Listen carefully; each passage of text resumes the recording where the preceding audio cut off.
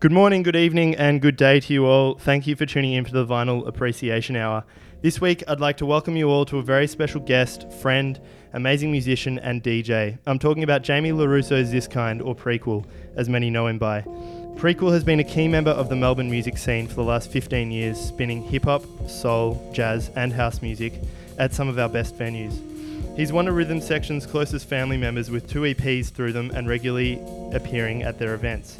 His third official release was a well-received EP on Swedish-based label Local Talk.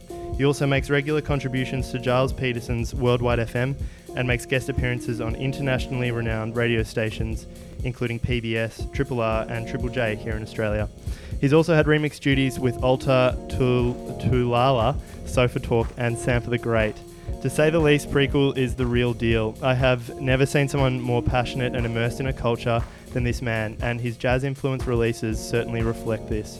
I've also known Jamie personally since I was about 5 years old, and to watch his dedication turn into a successful career in music is truly heartwarming. Jamie, it's an absolute pleasure having you on the show. Thank you for being here. What an intro, man. Was that good? Fuck, I hope I can live up to all that. Yeah, we have known each other. You were 5, right? Yeah, I think so, yeah. So I used to work at this restaurant, which is my father's restaurant. Called Cafe Latte on Malvern Road. And Pat used to come in with his mum and I used to make him hot chocolates, and he was a little pisher with his oversized blazer coming in, and then now he's made me a cup of tea and the tables have turned.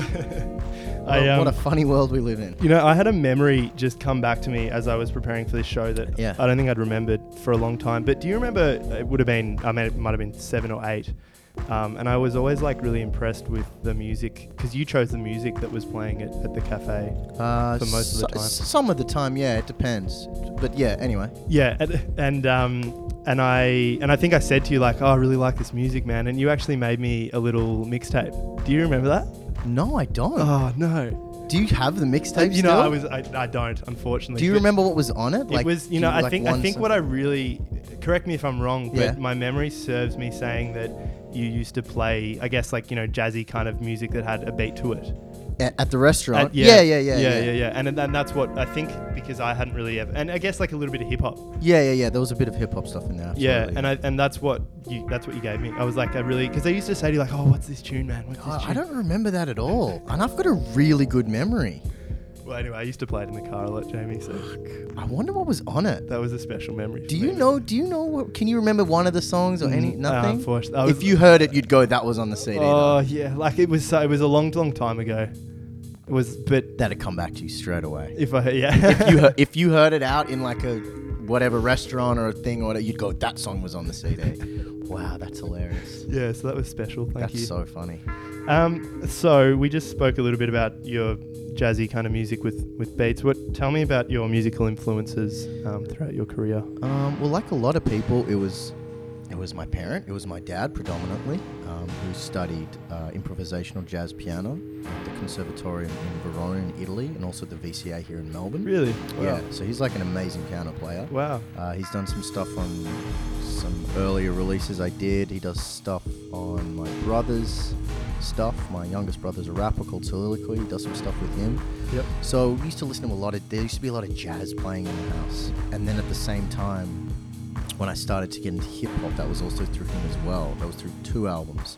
One was the Far Side album, Bizarre Ride to the Far Side, which he told me he heard on Triple J one day and liked it because it's all jazz samples, so he bought the album. And then the second one was the Fugees album, The Score. And he bought that because it had a cover of Killing Me Softly that my mum really liked. And he didn't buy the single, he just bought the album. Yeah. So my dad used to have this really big drawer, like full of CDs, and we used to just like chuck whatever on. So I grew up listening to a lot of jazz. And it's not as if I wasn't into it when I was a kid, but like I probably couldn't see that it was going to be an influence. So that was like the main thing, that. And then, I did like music stuff at school, like primary school, like I played the recorder or whatever, or like did trumpet for like 4 weeks or whatever. But when you're doing trumpet next to Ed Fisher, who back in the day was like the best trumpet player ever. Did you go to school with Ed Fisher? Yeah. Oh, I didn't know that. Oh yeah, Ed and I have known each other for coming up 19 years now. Wow. And he there you go. He lived around the corner from me. Okay, that's amazing. So, was you two sort of like getting into DJing together? Well, I actually got into DJing before him because he went off and did composition at Whopper in Western Australia. That's amazing. Came back and not my story to tell, but through various things, no longer performed on the trumpet, and then I sort of got him, not I got him into DJing, but I kind of helped doing a little bit of DJing stuff. I remember the first time Ed came over to my house and I was like practicing scratching on my Monty Python record. He's like, hey man, let me have a go at that. This is like when we were like 15 or 16. Like a Monty Python like with samples on it? No, like a record, and it's just all like, sketches and lyrics. Oh, really? So I used to cut all the little words they used to say and whatever, just to practice. Anyway, so Ed goes up on my right, put your left hand here, and like that's the little spot you need to hit, and this is the crossfader, and that's like the on part, and that's the off part. And he's like, okay, cool. He goes, and the first thing he does, he goes, and the needle goes, and just scratches the whole record. And it's just like, cool. And then now he's a really good DJ. But that's the first memory I have of him DJing. It's hilarious. Yeah, right. And how old were you guys then? I got into DJing when I was like, I want to say 15. I started a rap group with my friend Sam Keel. He was the rapper and I was a DJ, and we like bought Newmark turntables together, and we saved up all our money, and we went down used to be a music store in Chapel Street called Manny's. Yep. Got down there and we got like the big box, and they were like the shittiest Newmark turntables ever. Like, all you young kids learning on techniques now, I learned on some shit ass turntables. Anyway, so we got that, and then I really was wanting to make beats, so I saved up for like this little Yamaha sampler thing, and then eventually I got a computer and got like, what was it called? Cool Edit Pro, and just started like sampling stuff and doing drums. So I was like 14, 15. Yeah, that's really young. Yeah, but I mean, everyone starts young though. Not right? me.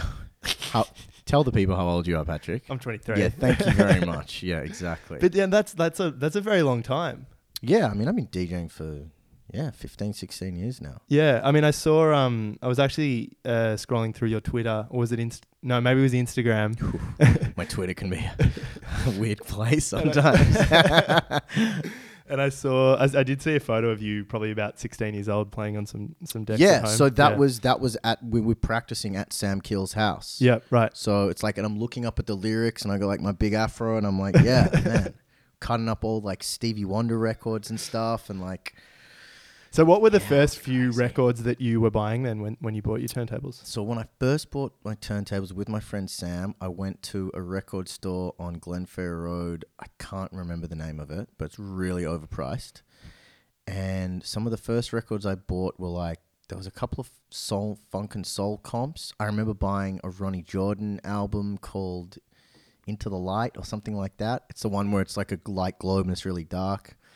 And I got a lot of my dad's old records, which were great to play and listen to, but weren't really good for mixing. Like, for me, at least at that point in time when I was just learning to DJ, it's hard to mix like fucking Miles Davis 2-2 into like some fucking soul thing. But I remember when I was practicing and I had no idea what I was doing. Yeah. Because no one I knew personally really was a DJ. Yeah. So I'm playing records without slip mats. I don't know how to hook a needle up properly. They're on my floor instead of a table. I don't know how to balance a tone arm. Like, complete rookie vibes. I've got no idea. I remember my dad coming over and being like, are you sure you're not meant to have like a thing under the turntable? I'm like, no, this is how to do it, Dad. Trust me, I know what I'm doing. Like, the bottom of the record's getting fucking scratched to shit.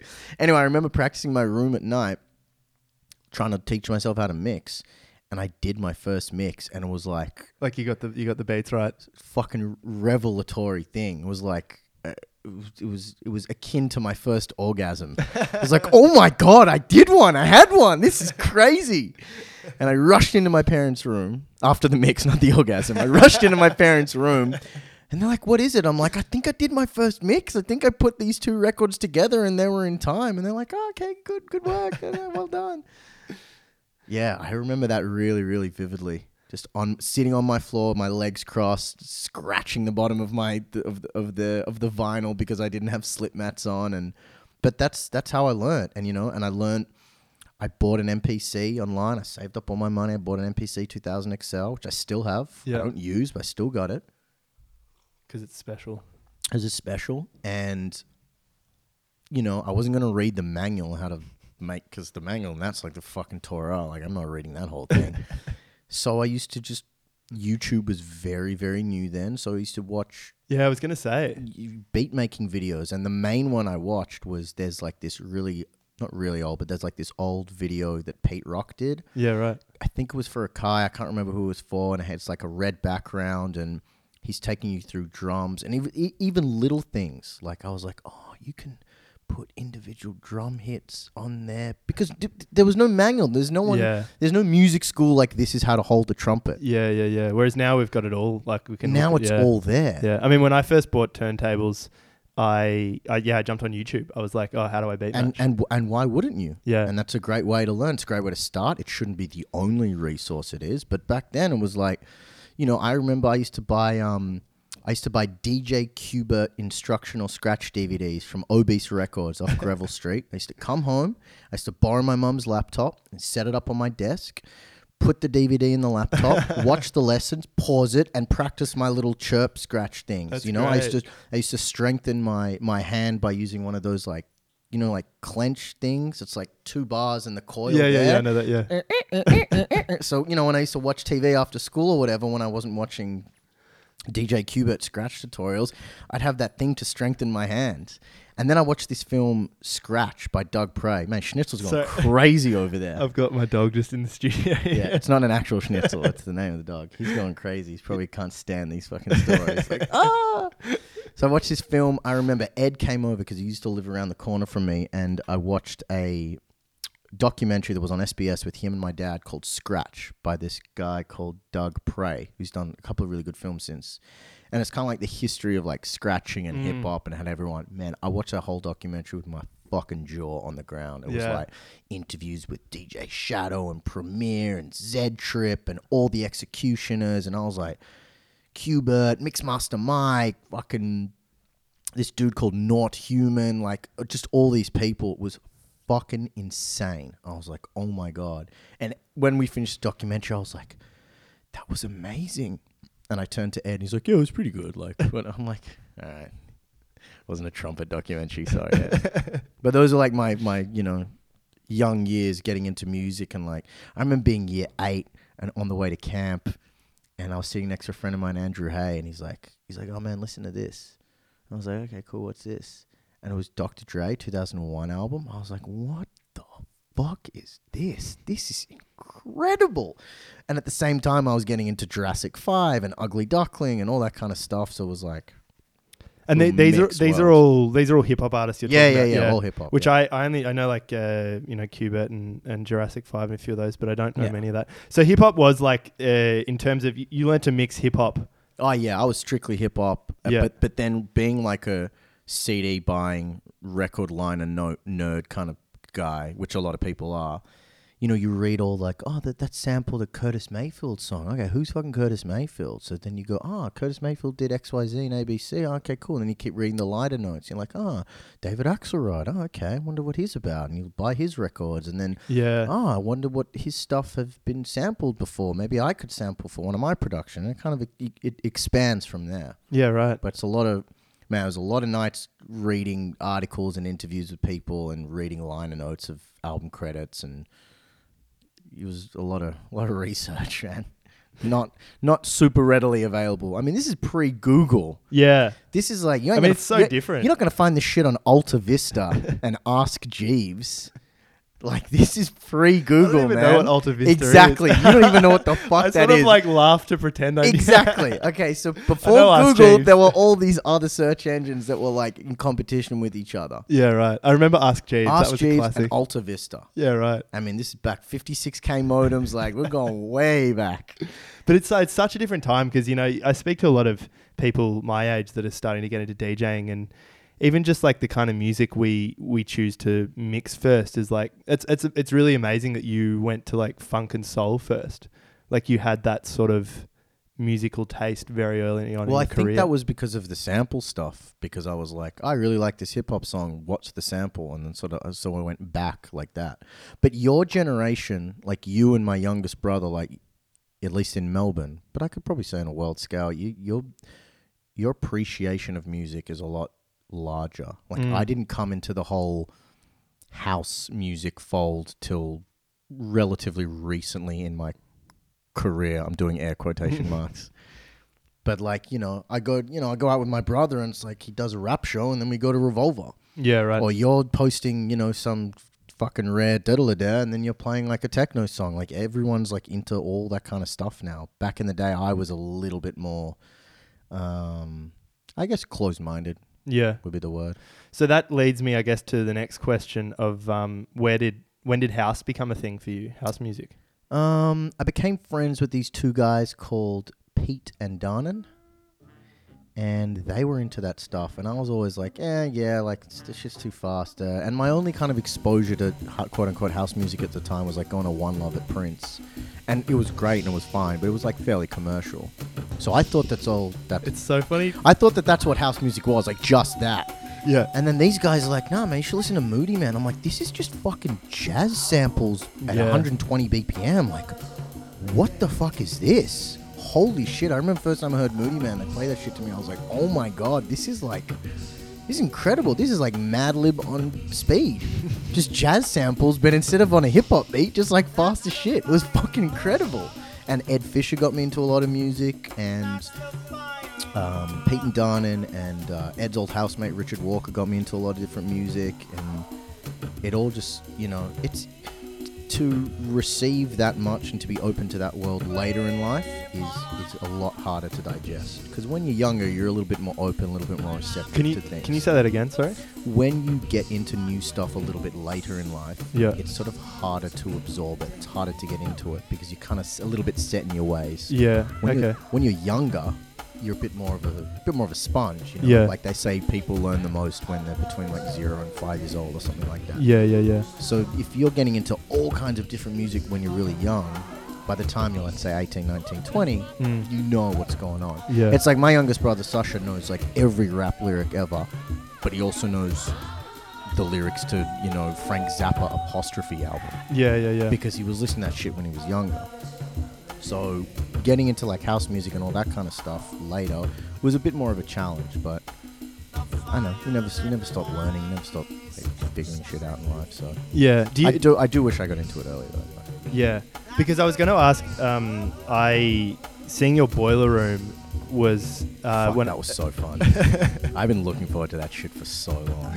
Wait, was that 2016?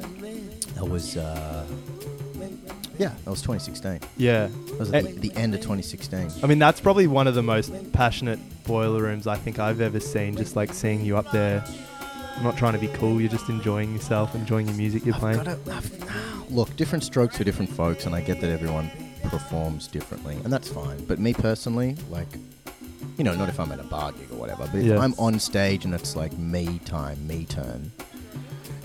First of all, I'm a passionate person anyway. I'm getting paid to play other people's music. That's already a pretty fucking cool thing. And second of all,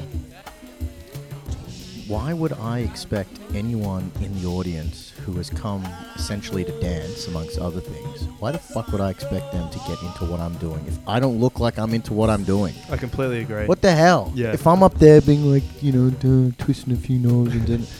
What, they're going to want to go fucking crazy? It's like, no way. It's like, and that, not to go in this direction, but that energy is reciprocal as well. 100%. You see someone fucking busting their balls, but then I've also been chastised for it. Well, I have too. I won't get into it, but and it fucking hit me hard when someone said to me, "What's with your energy, man?" I was like, "That's me. What do you mean? What's with?" It's funny. Like a lot of people to my face. There's my phone ringing. That's all right. I still have a home phone. Who's got a home phone still? Anyway, we won't get into that. Sorry, no, but a lot of people, like, either behind my back that I found out about later, or to my face, it's the same thing. Like, oh, why are you so into it and this and that and da da. But then when someone like fucking Jada G does it, it's cool and she's got all this energy. Yeah. Or when such and such a DJ does it, because they think she's there. Energy. It's like, it's a bit of a double standard. Yeah. Like, look, I'm not saying I'm the greatest mixer alive, but if you can't fucking mix at all and you're just getting up there and throwing cakes in people's faces, that's one thing. Yeah. But being really passionate about something and getting really into it, I don't see as a negative. And I also think that, in my opinion, I would class myself as a performer as well. And it may be different, or it may be a bit more limited in what other people would think a performer does. But, I mean, you're up there on a stage. And most people are looking at you. doing art, quote unquote. Yeah. Most people are probably looking at you, whether it's on Boiler Room on YouTube or at the club. Yeah. I mean, what's the difference between that and getting up on stage and reading a monologue or doing a scene from a play? Like, yeah. And then what's the difference between being a DJ and then like, you know, actually playing the guitar or something where a performer's going to really like get into it when they're playing the guitar? do you know what I mean? Yeah. I mean, I'm sure, you know, like, you know, if you're singing some like sweet love song, like, yeah, you're not gonna fucking headbanger. But there's an art to performing slow music. There's an art to performing it with a guitar or a flute or a fucking what does Yo-Yo Ma play? Cello, or you know, like. But I'm DJing. I'm predominantly playing faster, quote unquote, music like, to dance to. Yeah. At least I was in the Boiler Room. Yeah. Like, it's fucking dance, baby. Yeah. Well, I mean, I brought up the Boiler Room because I remember watching that and seeing when you did the scratch of I Get Deep, and being like, holy shit. Not a lot of people know that I fucked that up, and I saved it at the last because it was 33:45 RPM, right? Man, but it sounds fucking cool how you did it, dude. Because I was so nervous. You picked it up perfectly on the beat. Because I heard it, I was like, I get deep. I was like, thank God. It actually worked though. Fuck. That was like the one thing I fucked up, or that I picked up that I fucked up. For the listeners, is scratching a sound, and we don't, as an audience, we don't know what it's going to be, and then you sort of like drop in I Get Deep. Yeah. And it's playing at 45, so as you said, it's like I get deep, and then I quickly hit 33. I get deep. I get deep. I was like, oh, thank God. It worked. It really it more than worked. I thought it was on purpose. I was like, wow, that's fucking cool. It was the biggest, like, when I did it, I was like, I could have gone so much worse. Like, I get deep. Like, that would have been shit. But that sort of scratching, obviously, you learned when you were like 15 playing hip hop. Yeah. I mean, I put sometimes a little bit of that in my sets. Sometimes I get a little bit too excited and I have to be stopped. I remember when I played my first rhythm section with Bradley in Peckham, I was like scratching a bit too much, and he kind of like put his hand on mine. He's like, let's just... I got excited. I was playing rhythm section. He's like, let's just tone it down slightly. But then I remember I did a gig in Brisbane recently for the rhythm section tour, and I was like beat juggling house music, not over the top like 45-minute DMC routines, but just a little quick diddly-ding thing routine that I do. But I like incorporating that because I DJ... Even when I play like house and disco, I DJ that in the style of hip hop because that's what I know. And even when I make house music, I do it in the style of hip hop. Yeah, which not to be like a purist guy. No. That's I mean, the style I do. I think I can totally notice that now you mention it. Like your music has a, what am I going to say now? Your music has like it has that like that feel to it, that like energy of hip hop, that groove, that like a lot of hip hop lacks. A lot of that. It all for me. It all comes from hip hop. Sorry, what did I say? A lot of house lacks. A lot of house music. Yeah, that's what I meant. Sorry. Yeah. I mean, look, there's different kinds of house music. Like, you know, there's a place in the market for really polished, commercial, overly produced house music. There is a place in the market for that. And this is something that I realized later in life is that even though I don't like certain kinds of music or certain songs or whatever, like, it still has a place. Like, not everyone's into fucking... Moody Man and whatever, Detroit Swindle and whatever. Some people are into fucking David Guetta. That's okay. I'm not into it. That's fine. Yeah. But it's, you know, it's like religion. It's like if you want to be religious, cool, be religious. If you want to be atheist, be an atheist. But don't try and fucking tell me either which way. What's better, what's worse. Yeah. Like, does it work for you? Great. Are you hurting anyone else doing it? No. Well, then it's a good open mind. Do your thing. You know what I mean? Like, yeah. Does it hurt me personally that someone's into like a more commercial artist like David Guetta, for example? No, it doesn't. Are they happy listening to it? Great. That's fine. Just you know, everything has its place. Yeah, for sure. I think I could be very, very wrong. We mentioned your brother Soliloquy before, actually. Yeah.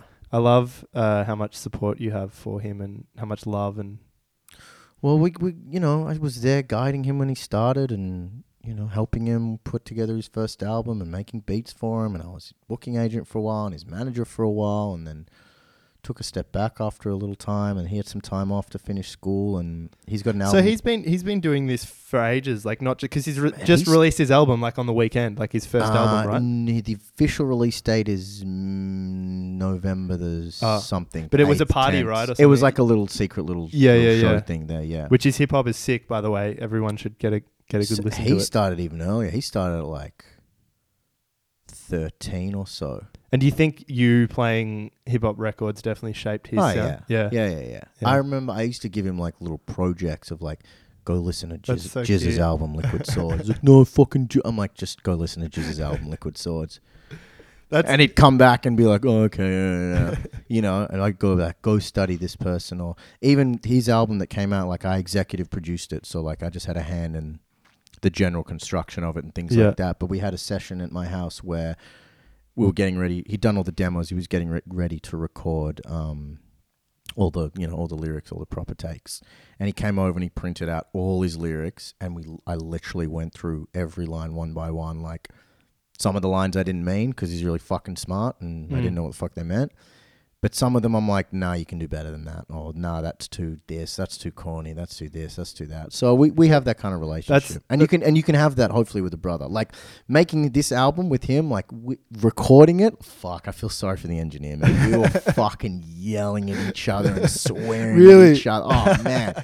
But it was fine because better art came out of it. Yeah. Yeah. But that, I mean, I that's special. That is really something special. I've got two half brothers, and whilst I love them, I don't have that same connection to an older. Well, I mean, I don't know how much into music they are. No, yeah, I mean, we've got different interests, but I mean, it's something. Yeah, it's. But something. Also, did you guys grow up in the same house? No, exactly. I mean, so it's all that sort of. Yeah. Yeah. But no, it's something that that's. I guess I've grown up with brothers like. I mean, I'm sure you bullied him too a bit over the years. Yeah, of course. But that's it. Honestly, it's really something. I'm trying to come up with the words here, but man, it's special, man. It's really lovely. It's really thank you. But he's taking that shit. He's already finished writing another album without me. Yeah, right. You know what I mean? Like he's fucking learned graphic design. He's doing video clips with people. He's doing his album posters. If that motherfucker learns how to make beats, I swear to God, it's gonna be so much trouble. I keep telling him, I'm like, dude, just learn how to make beats, and you're just. So he's like he like rhymes and he writes all the lyrics, but he didn't do the beats for the music. This album he co-produced, so he was working mainly with this amazingly talented producer called Julian Steele. Yeah, right. And so while Sasha wasn't playing stuff, he was help shaping the. Of course, the chord should do this, so maybe we'll take the drums out with that, and that was kind of like my involvement in the record, because it was like I wasn't writing the lyrics, but he'd send me drafts, and I'd be like, that line's shit. That doesn't rhyme with that. Or he'd call me up and be like, oh, I've got this line about XYZ and I don't know how to say this. And I'd be like, oh, okay, maybe you should look at this lyric, or maybe you should go and read this thing on Shakespeare, or that reminds me of a Slum Village song. You could structure it like that. I mean, if you're a real hip hop head and you hear this record, you're going to see all the lyric, they're not rip-offs, they're homages to certain lines and songs, certain structures, which is a big part of hip hop. Yeah, absolutely. It's all like interconnected. But in hip hop, it's a fine line between ripping off someone and doing a homage. Like it's very like, you know what I mean? Hip hop's like, oh motherfucker, I sampled that before. Like you can't sample that now. Like it gets a little murky there sometimes. And when he ran Lost Weekend at Boney, right? He was one of the promoters of Lost Weekend. Yeah, it was with Crown Ruler, and so it was Jamie Bennett, Miles Mack, and Laurie. Obviously with the people of Boney as well, and he got involved in that and just became like this sort of promoter guy overnight as well, just to add another skill of his that he just learns and has, and like that was like the golden age. Now fuck that kid, he's too talented. He's too talented. Every time he's like, I just told myself I'd do graphic design. I'm like, all right, let's see it. I'm like, fuck, that's pretty good. God damn it. But I remember it's really lovely talking to both of you, because I remember one night I came to that and he was. I hadn't seen him for like quite a few years, and I didn't even know he was running it, but we were talking and he was like, oh look, here's a video of Jamie like last week, like with his shirt off at Boney, like at 4 a.m. in the morning. Like that doesn't sound like me. Playing some Detroit house. No, it doesn't sound like me at all. Shirt off, Boney, Detroit house. No, must have been someone else. But yeah, it's really lovely. Like just the love you have for each other. I can really see it. And same when I speak to your dad about all that, and just it's really special. Thanks, man. Special doesn't describe it enough, I think, having those close bonds with family members. That's good. It helps with everything.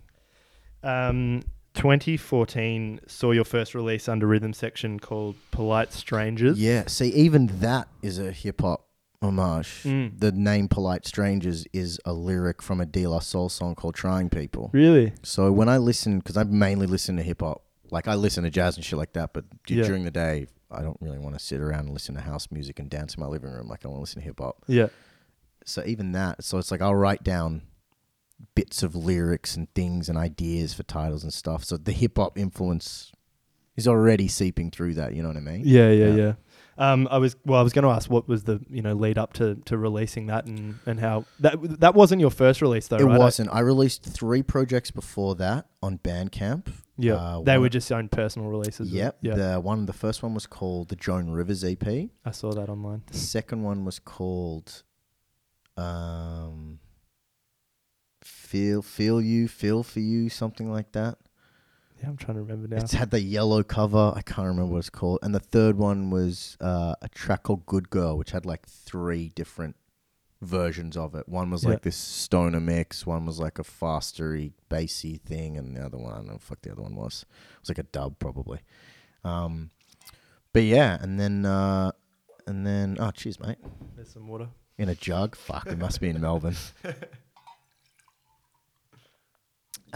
What were they? Because you took those releases down, I took right? those down, yeah. Was that whilst you were at school or? No. That was after school? That was afterwards. I mean, I'd been making beats for ages.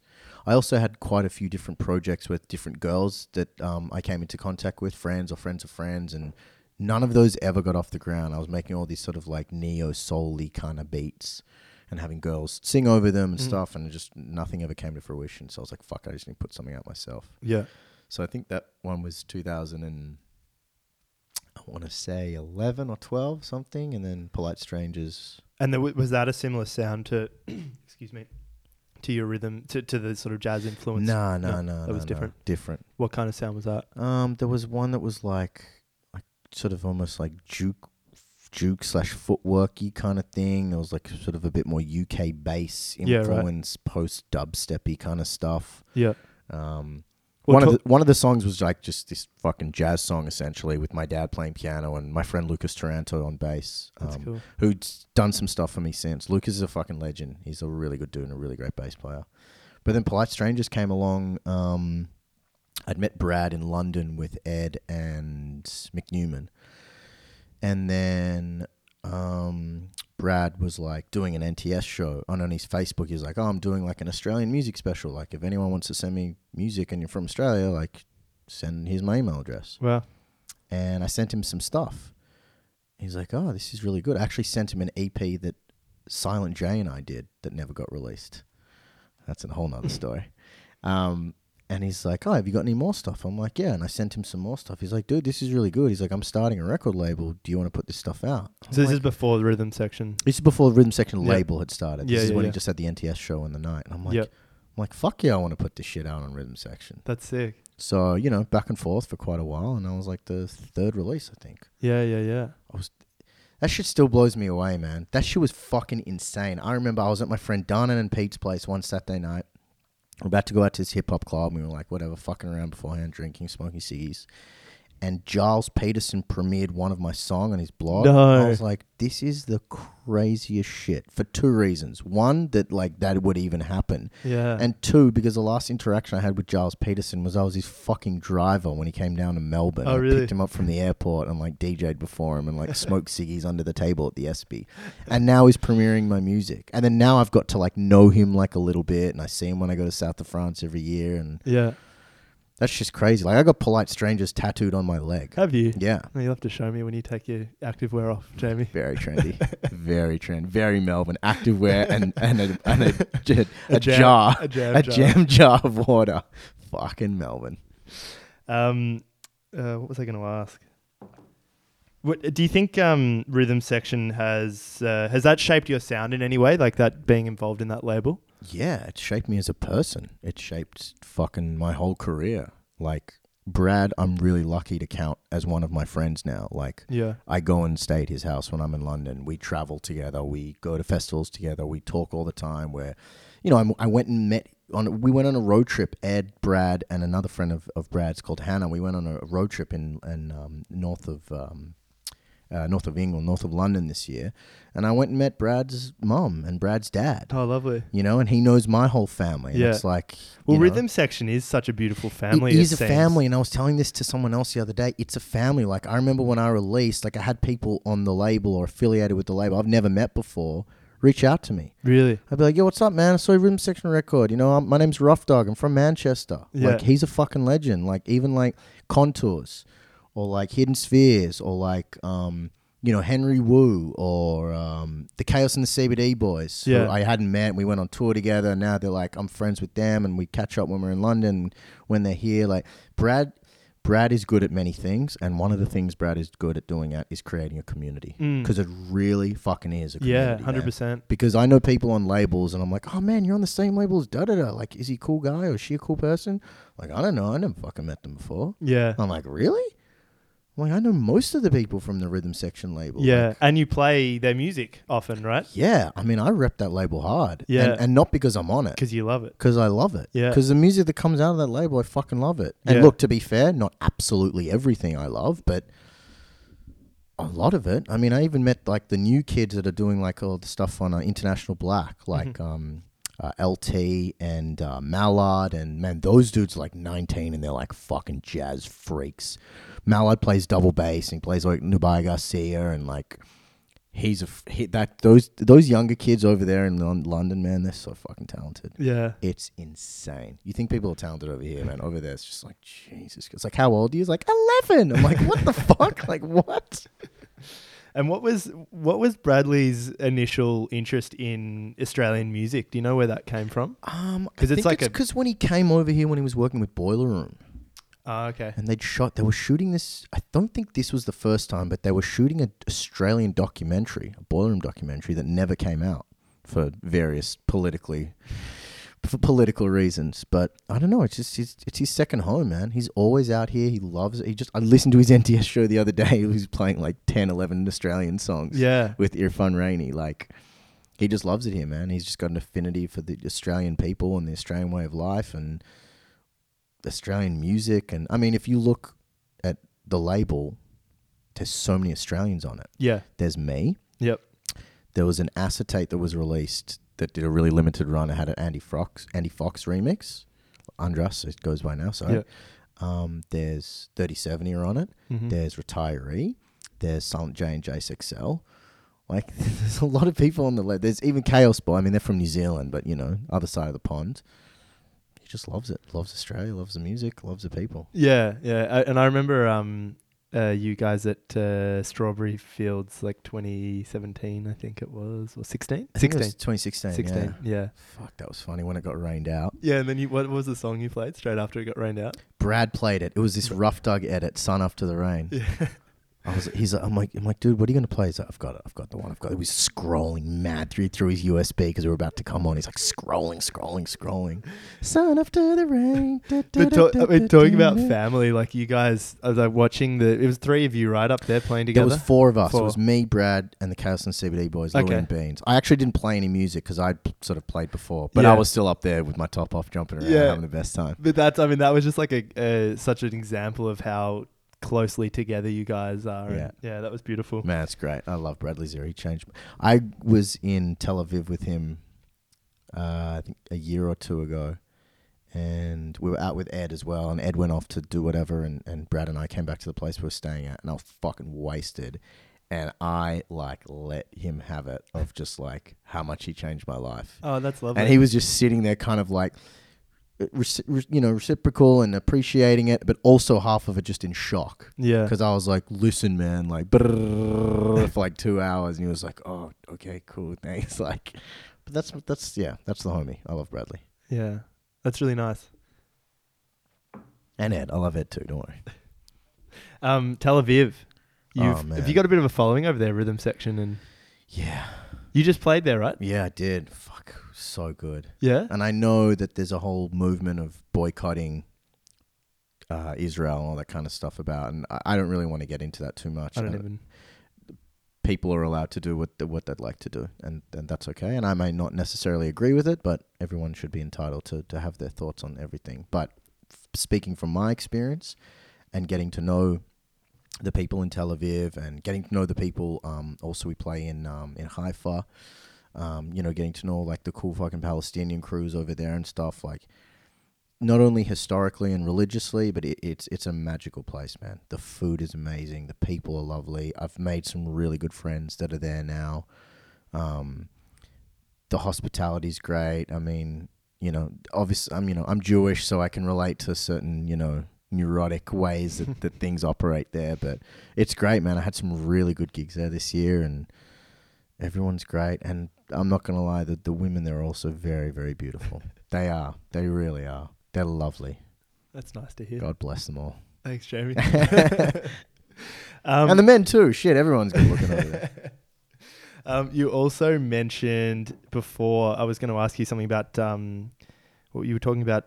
Your initial releases were like sort of dubstep kind of sounds, you said. Yeah, like post-dubsteppy. It was like, when that James Blakey kind of thing was going on, and I was getting into like, faulty DL and the like Hessel audio and like I was, Ramadan Man and like that kind of thing. Like I was listening to a lot of that stuff. Yeah, and then I was going to ask Jamie XX, like that kind of stuff. Pre fucking Oath Man. Pre all that, but like that it's post dub influence sound. Yeah. I mean, huge fan. But I was looking on your Spotify. Yeah. There's Heavyweight that just got released last month. Is that a little promo track of yours, or is that? There's a what? Heavyweight. There's a track called Heavyweight. Is there? On your Spotify. I didn't make it. Is it by me? It's by Prequel. Oh, I think there's like probably another artist. But it's called under Prequel. your name, man. Yeah, because if you have the same name, you have to prove which one is which. Like, actually? Yeah. Oh, okay. There's like another guy called Prequel. I think it's like some heavy metal band or something. No, it's like. Well, the reason why I thought it might have been you is because it's like dub kind of sound. Really? Yeah. It's not I know there's Prequel tapes. That's literally just. It's like if I click on your name. Really? Fuck that. I'm gonna find that shit. Are we gonna delete this from the interview anyway? Fuck no. We're not deleting that shit. I'm fucking find him or her, whoever that is, stealing my name. Shit. There's plenty. See, this is the other thing I don't get in 2018. There's so many names out there. Like, don't pick a name that's been done. Like, put some effort into picking. Put some effort into picking your fucking artist name, please. Agreed. Oh, I'm gonna call myself like, A Tribe Called Quest. No, you're not. That's a done name. You don't get to, I'll just call myself Bradley Zero. No, you don't get to call yourself Bradley Zero. Someone's already called Bradley Zero. If you're not creative enough to come up with your own name, you just shut the fuck up then. I doubt you'll be creative when coming up with music. Yeah. That sounds really harsh, but it sounds really harsh, but it's like, come on, man, put a little effort in. Fuck. I was going to also ask, we've spoken a lot about jazz and hip hop. Yeah. And then I asked you about sort of when house came about, but Detroit house is like quite a big love of yours. Yeah. Does that ever come, like, how does that involve how does that come into when you're making music yourself? And I just heard it and it just made sense to me. I was like, oh, this is the kind of house music I didn't know existed and that I was into. Do you ever discover something you're like, why haven't I been into this? This is so what I'm like. It's almost like I had that in my brain of that's the kind of house music that I'd like. I'm like, it exists. No shit. There's this here really jazz influenced kind of version of house music. I'm like, that's fucking great. So I listen to a lot of it. I appreciate a lot of it. I follow a lot of it. Play a lot of it. I play a lot of it. Obviously, for what little write-ups I've had about my work, I've been compared to having a Detroit influence, which, if I'm going to be completely frank with you, like, obviously is not that common. Like, Detroit house, it's a lot of people are influenced by it. Yeah. And that's a good thing. But I just love it, man. I'll fucking drive around and listen to Theo Parrish just, like, on shuffle, like the whole catalog of his I've got, pretty much. And I'll just click shuffle on my Theo Parrish playlist and just... I mean, some of that shit I can just listen to. Like, some of that shit, it's like, fuck, I love this so much. And at the same time, I'm like, fuck, I wish I made this. Like that, there's that one Theo Parrish song called Over Your Head. It's so simple. It goes for like 8.5 minutes or 12 minutes or some shit. It's so good. It's so fucking good. It's so simple. I once tried to make a song like that with the same elements, same progression, same introduction of things. It didn't resonate. There's something special about it. There's something really special about his productions and Moodymann, like all, Rick Wilhite and all the, 3 Chairs guys and all that stuff. There's something really special and magical about it. And even now, like, those dudes are still putting out fucking great rec, man. That last Moodymann 12-inch, man, fuck. Like, he's still got it. Yeah. Like, his DJing can be a little off sometimes. I don't think he cares. But he doesn't give. He doesn't give a shit. He actually DJs with like little Apple earphones, right? Sure or is does. he even? I mean, sometimes I question whether or not they're even connected to the mixer. No, they're connected. They are. Yeah, they're connected.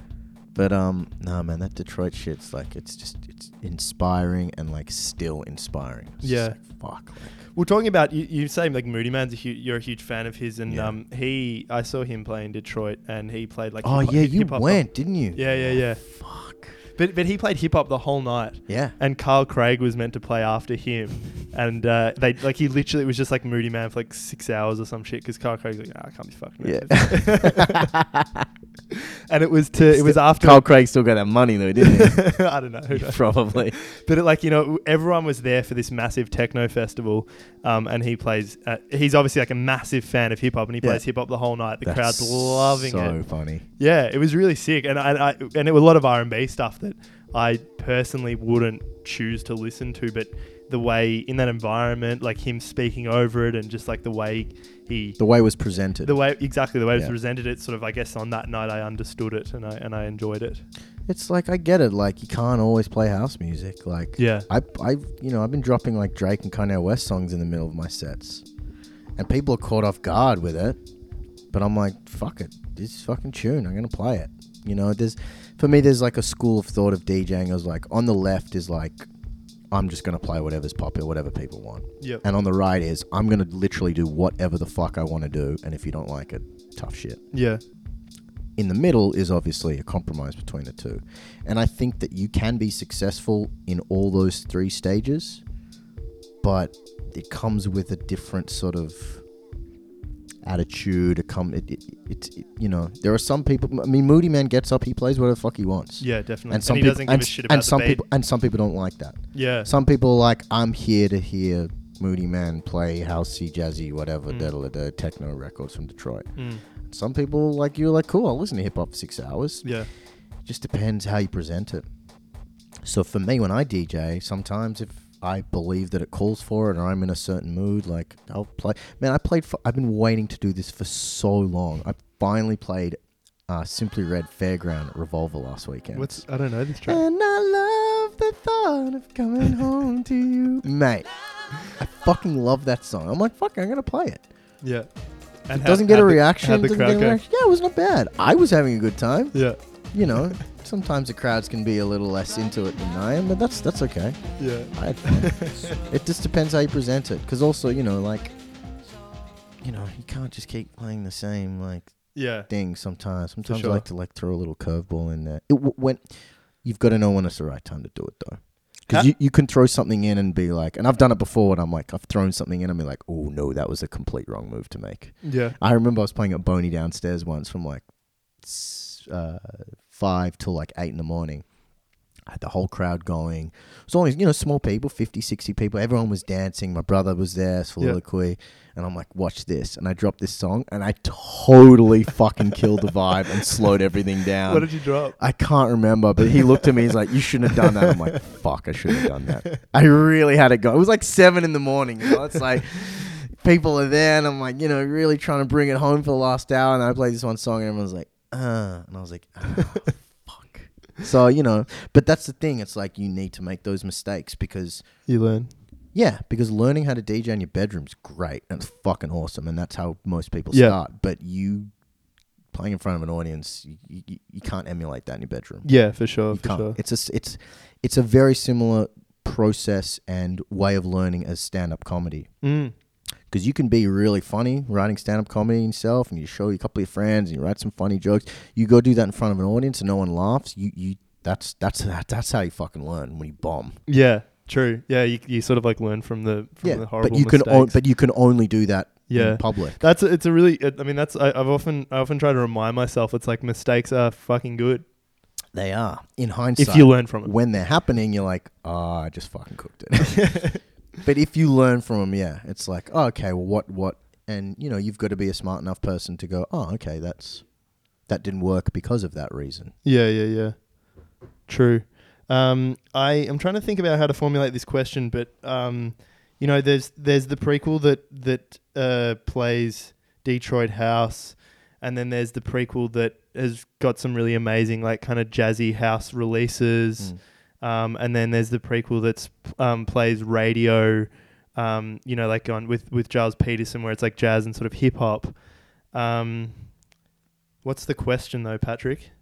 How do I put them all together? I get, exactly. How do you? Because I assume you want to play your releases sometimes when you're out. Sometimes I do. Yeah, if it calls for it. Like, I'm not one of those people that's like only plays my shit, and I'm not one of those people that never plays my shit. Like, I'll drop my shit in when it's suitable, but But I suppose you see DJing as like almost like a separate. I mean, it's very separate to your musical releases, or well. That's the thing. For a long time, everyone knew me just as a hip hop DJ because that's what I was. Yeah, funk and soul and hip hop. And then I come out with these 3 EPs on Bandcamp. They're like not really hip hop. People are like, oh, okay. Even now, like I played a music festival and one of the people was like, oh, I didn't know you play, not hip hop. I'm like, it takes a while to kind of, and that's part of my that was my own fault for not expanding, like I said earlier, my musical vision. But yeah. It's taken a while to sort of rejig and being like, oh, this is, I do this as well. I do that now as well. So, it's a difficult thing. But also, like, there's different sides. Like, if I'm covering like Ed Fisher's show on PBS, which is that over here, it's going to be slightly different to when I cover CC Disco's Smoke and Mirror show on Fridays at 8 to 10 because Ed's is on a Friday afternoon, CC's on a Friday night. CC's music is a little bit more over here and Ed's is a little bit more over there. So when you're doing someone else's radio show, it's a very similar vibe to doing a remix for another artist. You want to maintain and recapture and hold onto the essence of what that song's about. But at the same time, you want to put your own spin on it because that's the whole point. So when I do Ed Fisher's show, I don't do it as Ed Fisher, but I don't do it completely as me. I do it as me doing Ed Fisher's show. It's my version, my interpretation of Ed Fisher's show. I'm not going to get on there and play jazz because Ed doesn't play jazz. Yeah. But if I cover Mike Guerry's show, then I might play some jazz. So it's kind of like, and that's also a very similar mentality. And I was having this discussion with Sophie McAllister the other day about warm-up DJs. You got to know your place. You got to know who's played before you, who's playing after you. What are they playing? Are you the head? You're not the headliner, so don't play as the headliner. You're playing as a warm-up. Yeah. What time are you playing? Where is the crowd coming from? Is it a public holiday? Is it a Friday night? Is it a Saturday night? Is there a fucking big event on that most people are on after that, or has the thing been cancelled, or was there a fucking terrorist attack in the city, or is everyone here for a charity gig for someone that's passed away? Like, you need to understand the context of what's going on. Yeah, for sure. What's the crowd like? Are you playing at 11 p.m? Are you playing at 3 a.m? Are you playing at fucking 7 a.m? Or are you the first DJ? Are you the second DJ? Like, you need to understand the context of everything, and it's the same for all parts of music. Remixing, doing radio, doing a warm-up set, doing a headline set, playing at a festival, playing at a little bar in Haifa, playing at, the restaurant gig. Like, you need to understand. Yeah, and that's a big part of the art of being a DJ, or maybe more if it's like a learnt skill. And that's what people don't understand. Yeah. You need to learn to read a room as well. I was having this discussion with my uncle last night. The skills that I learnt about reading people from hospitality, I've put into DJing. Yeah. Because when you're working in hospitality as a waiter, you need to go, okay, I'm going to be me and I'm going to give my service. But I gave him the example of, like, I had a section of the tables, I had tables like 7 to 12 or whatever. And there was this group of people that came in. There was 3 of them. They were dressed in black and they looked very upset. And I had half a brain in my head and I'm like, okay, they've probably been to a funeral or a wake. So I'm not going to go over there and do the normal Jamie show. I'm going to go over there and I'm going to give them the service in a neat little box, and they're going to do their thing, and they're obviously going through a thing, and I'm going to be respectful of that. The table next to them were these 3 women that always used to come in and have like big Friday boozy lunches, and I'd talk with them and, you know, kind of whatever. Like, you need to know your place. So learning to read people who are DJing, in my opinion, also need to look up to the crowd and going, what's the vibe here? Yeah. You know, when I play at Revs, I get there always earlier. Speak to the DJ before me. How's the crowd been? What's the like been? I go speak to Phil Ransom. Hey, man, what's the vibe tonight? Oh, it's been good. Speak to the bouncer. Speak to the manager. Oh, you know, everyone's a bit X tonight, or everyone's a bit Y tonight, or you need to be involved. Everyone thinks we just get up there and play music. It's like, it's the same thing as boxing. People just think it's just 2 guys or 2 women in a ring just punching each other. Man, there's so much more to it than that. What a fucking answer. Boxing. We just went to boxing. Yeah, boxing. No, but that's so true, everything you say then. I was going to ask something. Fuck, what was it? Take your time. You don't know. It was a really good question. Oh, yeah, that's right. Yes, you were talking about being a supporting DJ. Yeah. Which you did a little bit earlier in your career. I assume Yeah, you do I still do it now, yeah. I saw on your I saw an article online that said you played before De La Soul and then there was another one before Method Man and Redman. Played before Method and Redman, played before Jars. I think I played before Doom or something, or and the scariest support I had. I think I know what it's going to be. What do you think it is? Is it D'Antwood? No, that was crazy though, because I asked for that gig and then I didn't get it, and then I got it. And I was like, oh shit. But do you like? I supported Azealia Banks as well. Oh, I know. Yeah, what kind of music's Azealia Banks? She does like trappy, rappy, dancey stuff. Yeah. You know, she did that 212. That was a big song. It was me and Nina Las Vegas on the bill. Wow. So what are you playing when? I mean, obviously with De La Soul, and that was a bit earlier in your career, right? Hip-hop stuff. Yeah, like, which is like totally up your alley, like music that you're a huge passion of. But with like D'Antwood, I was quite surprised to see you on that one. Man, I supported Odd Future the first time they came out. That was a Prince as well.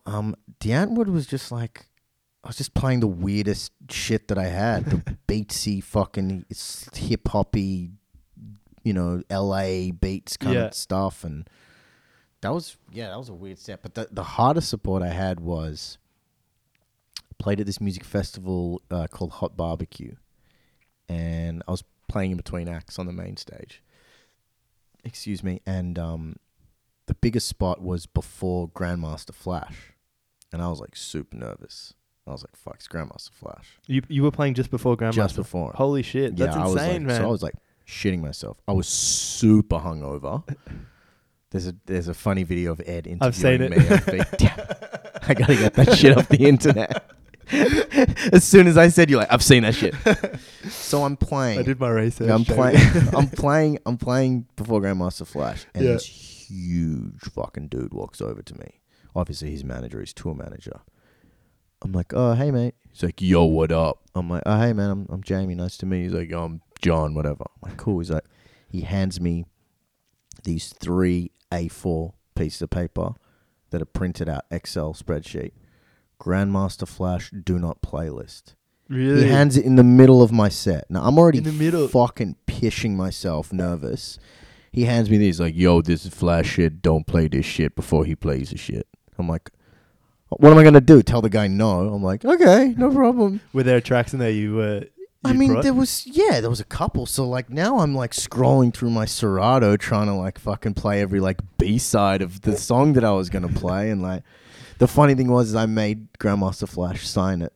Oh, really? Afterwards, and it got laminated. He's actually a dick, by the way. Oh, really? Oh, don't say that. No, I'm sorry. He is. Like, I appreciate everything he's done for the culture and what he has done for hip-hop culture and music culture. You can't deny, but that guy's a dick. Wow. What he's mean. Experience? He's mean, doesn't care, he's dismissive. Like, I've met him through people that are way above me in the hip-hop world, and, like, he didn't give them any fucking time of day. Like, he's not that good of a DJ anymore. He's like past the grassroots level of like. I mean, I don't want to shit talk him because like he has done so much for the culture, but like, But he played it. I actually didn't see it, but my friend saw him play it like Falls a couple of years ago, and he said he was like with a laptop, just like wasn't really. Yeah, that's fine, but like he barely. Anyway, look. Thank you, Grandmaster Flash. Like I appreciate everything he's done, but like, fuck that guy. Yeah. I was. Oh yeah, this is an interesting one I wanted to talk to you about. I saw again in your Twitter feed. I saw how far back did you go, man? It's a dark place sometimes. But I saw you post a book called Art and Fear by what is it, David Bales? Yes. Yeah, which I've just ordered to read because it's so good. My friend Tom Blatchford bought it for me a while ago, and I didn't read it for ages, and then I only read it recently, and it's fucking amazing, man. It's written. It's a book, obviously, but it reads like a conversation. Yeah, right. It's still got chapters and shit like that. And the first 10 pages, I was like, oh my God, me too. Oh, fuck, I think like that as well. Like, oh, yes, someone else thinks about this shit. And it's just like really reassuring. You're like, oh, no shit. Other people think about quitting like all the fucking time. And other people experience this kind of creative difficulty or whatever. Right. And then the rest of it's just like, just breaks things down.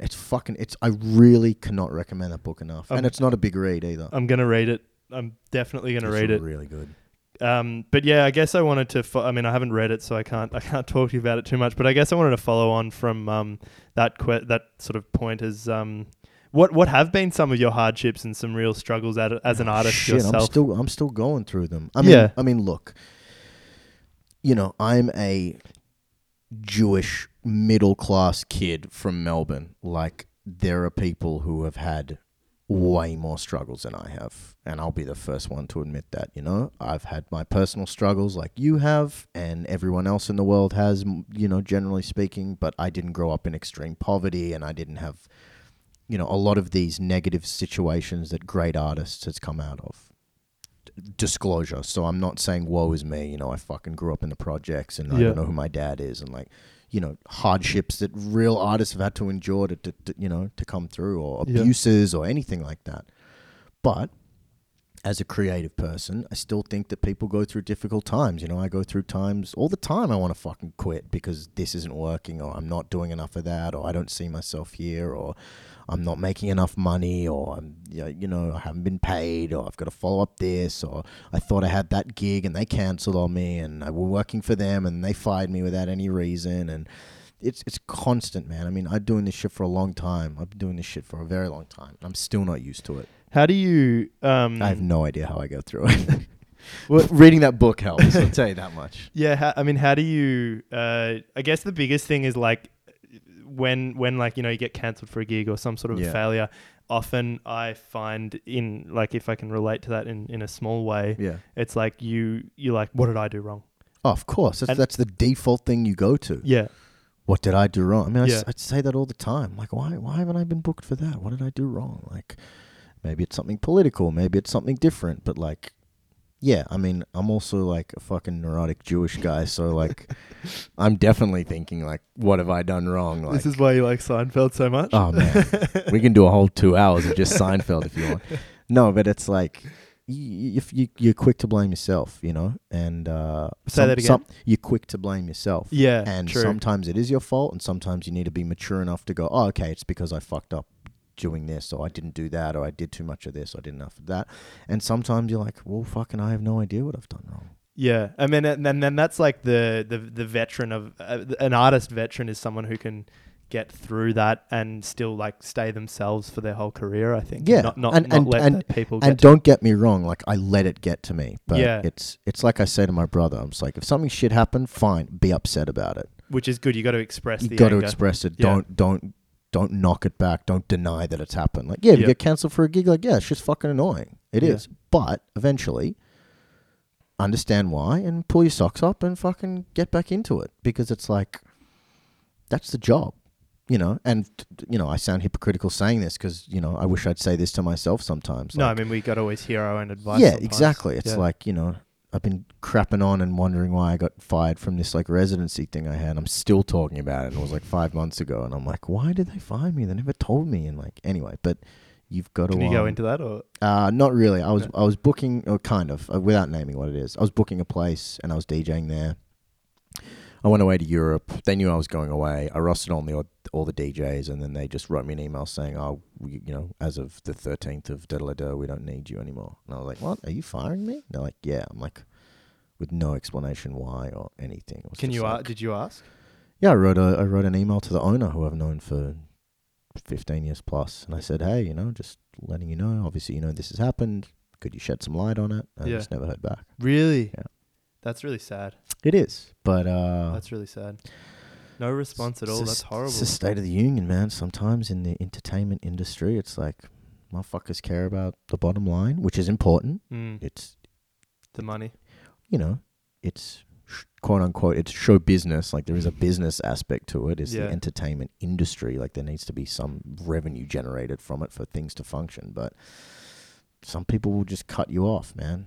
Some people will cut you off for reasons you don't know about. Some people will cut you off for reasons you disagree with. And some people will cut you off because you fucked up. And on that note, pause because I got to take a piss. We have double A's that work. I talk so much you have to change batteries. There's like 400 batteries on the floor right now. I just want to do a 10-minute interview with Precoid and shut up for like 3 days. I haven't eaten in weeks. No, man, I'm loving the chat. It's great. I'm learning a lot. What were we just talking about? Getting cancelled. Oh, yeah, just dealing with the difficulties as an artist.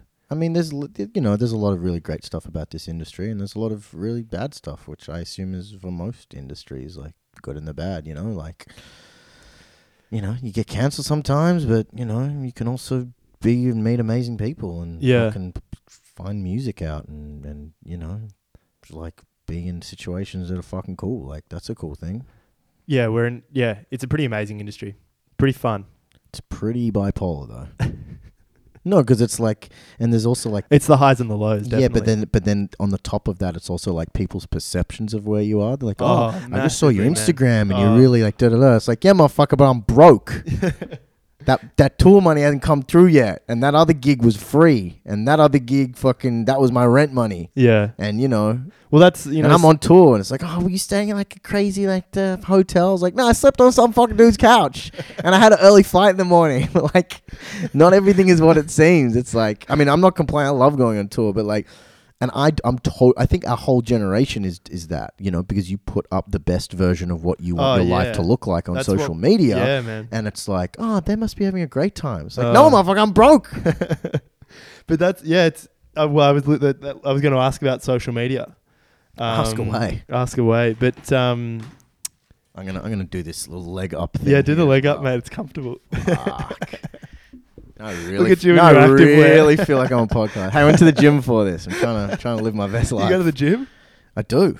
I started going to the gym and boxing. Good boy. Yeah. Wow. Well, I fucking, I didn't do any sport for like 100 years. I figure. Look at Schnitzel just looking at me like, just like, yeah, shut up.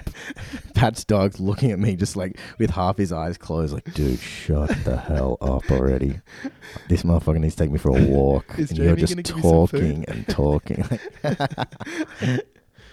Actually, talking about you and social media and Twitter and on tour, I saw you post the flight being hung over and flying.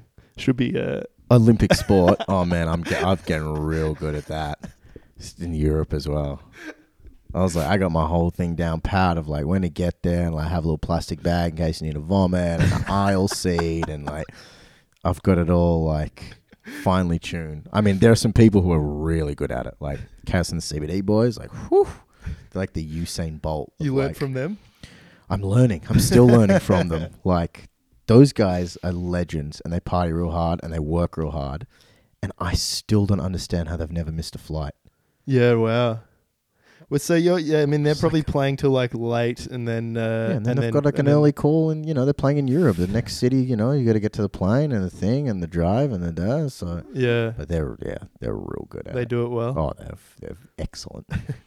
But yeah, social media with we had a little chat. Well, no, we didn't really have a chat, but your SoundCloud, you've recently turned off comments, likes, and shares. I don't know. Recently, I think I did it a few years ago. Was it? I just didn't notice. I can't remember, to be honest with you. No, but we were talking about this before we sat down. I don't know. Just like with the whole plays thing, like, okay, look, I'm not getting a zillion million plays. Yeah. But I don't know if I did, I'd want to flex that anyway, Yeah. first of all. Second of all, with like comments, like if it's me uploading something on my SoundCloud, like I'll turn the comments off. Yeah. I don't care. Have you experienced, did that come from some negative comments or it's or you've always... Oh, I mean, like with other stuff, like if I've had track premieres that other people have uploaded to SoundCloud and I like put it on my SoundCloud, like there's always going to be negative comment stuff. And it's not that I want to block out all the negativity and stuff like that, because there are going to be people that don't like your shit. And if you can't come to that fact, then you probably shouldn't be in an industry with critics. Like, but it's, I mean, yeah, exactly what you're saying. Everyone's a critic, and everyone's a critic now. Yeah, you know, even on my boiler room. Oh, he does too much of it. It's like, man, you know what? You do a boiler room, and then I'll see how you do it. But I mean, like, because every man and his dog can DJ on CDJs, exactly. All that. Everyone is a critic. And everyone's a critic. But here's the thing: I only listen to people who I respect their opinion. Like I remember. Like me and Phil Ransom, okay, who does does many things, but one of the things he does is Late Show at Revolver, and him and I have become close, and you know I would call him a friend of mine, and I remember we went for lunch a couple of years ago, and he was like, "Hey man, I need to talk to you about your set on Saturday at Revolver." I'm like, "Yeah, cool." Coming up or just that had just gone past. Yeah. And he went to specifics about this and that and this and that, and I was like, you know what? This is Phil Ransom. He's probably one of the best DJs in Australia. I respect him as a human and as an artist. I'm going to listen to his advice. Yeah. Because it's Phil Ransom. Can I ask what the advice was? Oh, I can't remember specific. I think it was more like, don't go too hard here, or this room needs to be different. The other room, or just, some pointers and stuff like that. But I was like, okay, first of all, it's your night. And second of all, I respect you as a DJ and as a person I'm going to listen to. I don't need Joe Blow, who's fucking like, wants to be a producer or thinks he's a DJ or whatever, getting on my SoundCloud and being like, I didn't like that you used that kind of kick drum. And like, why didn't you have a little jingly bell after the third chorus? It's like, I don't care what you have to say. I just don't. Like, and I assume you have. Sorry, like I'm sure your opinion's valid, but I just, as I like to say, you're entitled to your opinion. It's wrong, but you're entitled to it.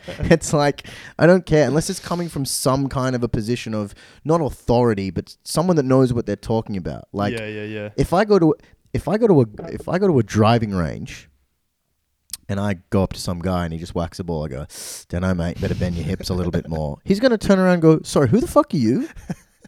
Oh, I'm just a guy that doesn't play golf. I just like to come to the range and tell people how to swing. He's going to go, man, shut the fuck up. Why would I listen to you? I'm just a guy who plays Wii golf. Yeah, you know what I mean? It's like, I've got Wii golf. It's like, dude, shut the fuck up. Why would I listen to you? But if fucking...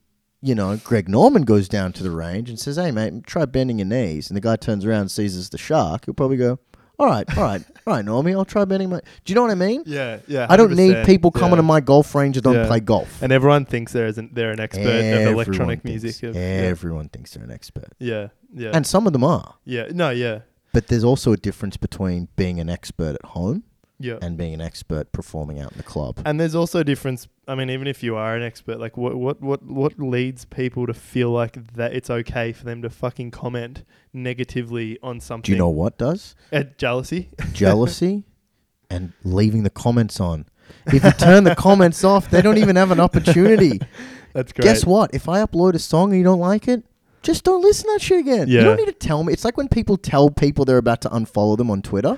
It's like, dude, just unfollow them. It's like, oh my God, I'm going to block you on Instagram. Just do it. How about that? Fucking block me on Instagram now. What the fuck are you waiting for? How about that app that you used to be able to get to like see the people that have unfollowed you on? You can still get that shit. Yeah. I remember when I was like 17 and people were talking about it. I was like, why the fuck do you have that app?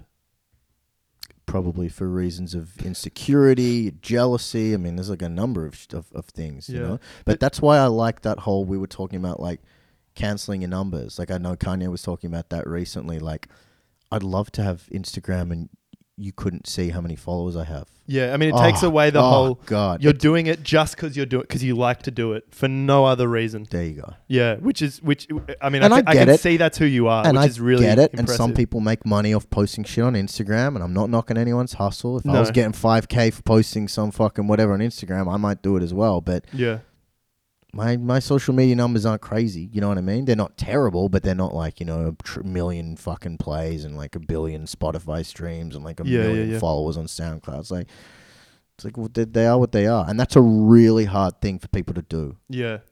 My age and younger and older, because it's like...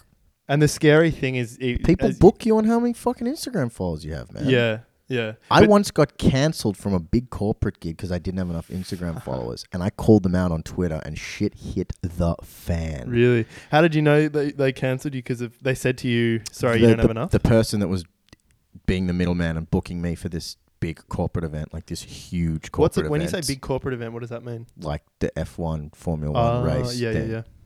Anyway, this guy I know, who's a really good dude, he booked me for it. Anyway, kept changing the dates a couple of times. I'm like, yeah, man, no worries, all good. Call me up. He's like, listen. I'm like, man, if we need to change the date again, like, it's not a big deal. It's fine. He's like, no, they, Formula 1 people spoke to me, and they don't want to book you. I'm like, what? Why? I'm like, oh, you don't have enough followers on Instagram. Fuck. Now, A, that's a reality of our business at the moment. B, it's kind of stupid because no one's going to the Formula 1 for the DJs. Like, let's be honest. Like, it's an added part of what they are. Yeah. Having available at that thing. So I was like, really? And I'm like, you know what? Fuck that. And so I wrote a little thing on Twitter and I at Formula 1 Australia. Really? And did it get seen? The guy called me back. He's really? Like, dude, I'm like, yo, man, what's up? He's like, man, I just got a call from the whole fucking marketing team at Formula 1 and they're going fucking crazy. And then he's like, please, can you take this down? I'm like, look, I'll take it down because you asked me to. Because of him. But I guess because but fuck you. Like, yeah. Sorry, like... Well, no, I mean, not fuck him, but like... fuck Formula 1. Yeah. It's like, you know what? Even if I'm some super big DJ, who's really coming to see me DJ Formula 1? The people that are already at Formula 1 are coming to see me DJ Formula 1. Yeah. You know what I mean? Like, and look, I get it. It's the times we live in, but I think sometimes, not all the time, and I'm talking to myself, Jamie, not all the time, but sometimes you got to be like, nah, you know what? Fuck you. Yeah. I respect that. You just got to pick the time. And sometimes I pick the wrong time. Yeah, but... and I'll never play Formula 1 again. In regards to back to the comments, I assume you have experienced something of that caliber, someone talking shit about you. Nothing too negative. I mean, most of the people just be like, oh, this sucks or whatever. But like, I mean, I know people like, and unfortunately most of them are female, that like, man, they get some fucking horrendous things said. I'm like, sure. It's one thing to be like, this motherfucker can't mix or this song shit. Fine. That's subjective at the end of the day. But like, I mean, people have posted some disgusting fucking comments. Yeah. Totally uncalled for. Again, not just like, you can't mix or I don't like this song, which is, okay, I guess justified. But some of the shit they've posted, I'm like, oh my God, like, that's really fucking like... Yeah. And I'm not some like PC Brigade kind of guy, but I'm like, Jesus Christ, like, really? Yeah. Like, who goes out of their way to jump on YouTube to type like, I'm not going to even repeat some of the shit, like just disgusting shit. I can only imagine. Whoa. I've had a lot of my friends who are female and who are DJs being like, they'll send me like a screen cap. I'm like, dude, what the fuck? Like, you people need to get out of your fucking basements as well, man. Sitting there just being the keyboard warriors. The keyboard warriors. Yeah, that's not even warrior. You're not even fighting a war. At least a warrior is like fighting for hopefully some noble, thing of like, going into Mordor with the ring. Like, these people are just like, you're a fucking diddly dan. I'm gonna fucking It's just like, what? That doesn't help. Yeah. And people read the comments. Yeah. The artist reads the comments, but if you turn the comments off.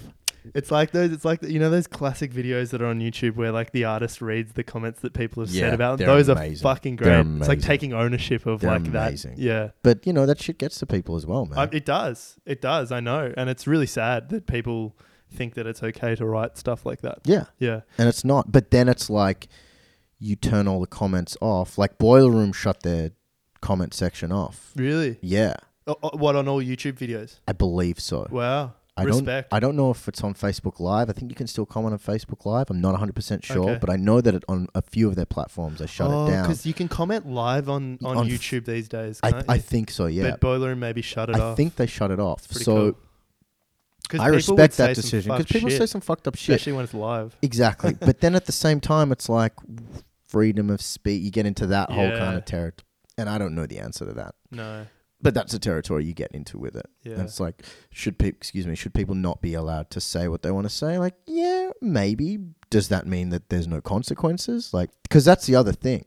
Because if you put a YouTube video up and I write like, you're a fucking piece of shit and I'm going to kill you because I fucking hate your music, like, should I be allowed to say that? Maybe. Should there be consequences for that though? Probably. Yeah.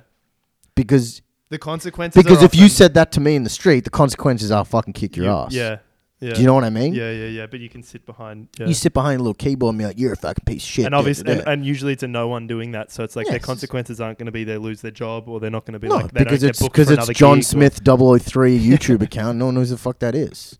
Yeah. And then you know what we do? Artists, we spend all this time worrying about all this shit. Worrying about comments and worrying about negative thing, instead of worrying about what should we be worrying about, which is let's make fucking music and let's DJ and let's have a good time and let's try and fucking make everyone dance together. Yeah. Instead of worrying about, oh, if I put this, YouTube video up of me, like someone's gonna call me like a horrendous name and say they're gonna kill my whole fucking family. Like, I don't need to be thinking about that shit, dog. Yeah. I need to be working about like Yes. the art. Yes. That's it's really impressive you do that though, that you've made that decision and you're focusing on the point like you do. But some people will look at that as a coward's way out. Like, oh, you don't want to deal with criticism. You just want to turn off criticism to the world. Fuck that. Well, I can understand it from that side, but it's like, look, it's the same thing as getting a bad review. Well, no, it's not the same thing as getting a bad review. review. It can be. Yeah. Because there are a lot of people who are music journalists, quote unquote. And it's like, yeah, like, for example, I'll tell you this story. I don't know if we'll leave this in the interview, but I'll tell you this story. So my EP on Rhythm Section, my second one, Freedom Jazz Dance, got a review on Resident Advisor. Yep. And I can't remember the score I got. It wasn't terrible, it wasn't amazing. But the review, whether I agreed with the review or not, is one thing, but there's 4 songs on the EP, and they didn't talk about the first song at all. Like, they didn't mention it. About Saints, right? Yeah, like they didn't even say it was bad or they didn't like it. They just didn't talk about it. And for me, it's like, if you're going to be a critique, do your fucking job properly. Yeah. You're not a movie critique and you just watch the trailer or you see half the film. Yeah. It's like, no, like, it's only 4 songs, man. It's not a triple Wu-Tang album. It's just like, there's 4 songs. Listen to them. Critique them. Write about it in an elegant way on what you thought. And I'll respect that you've put your brain and energy into it. I may not agree with what you had to say, but at least I'll go, oh, that's an informed decision. At least you've done your homework. Yeah.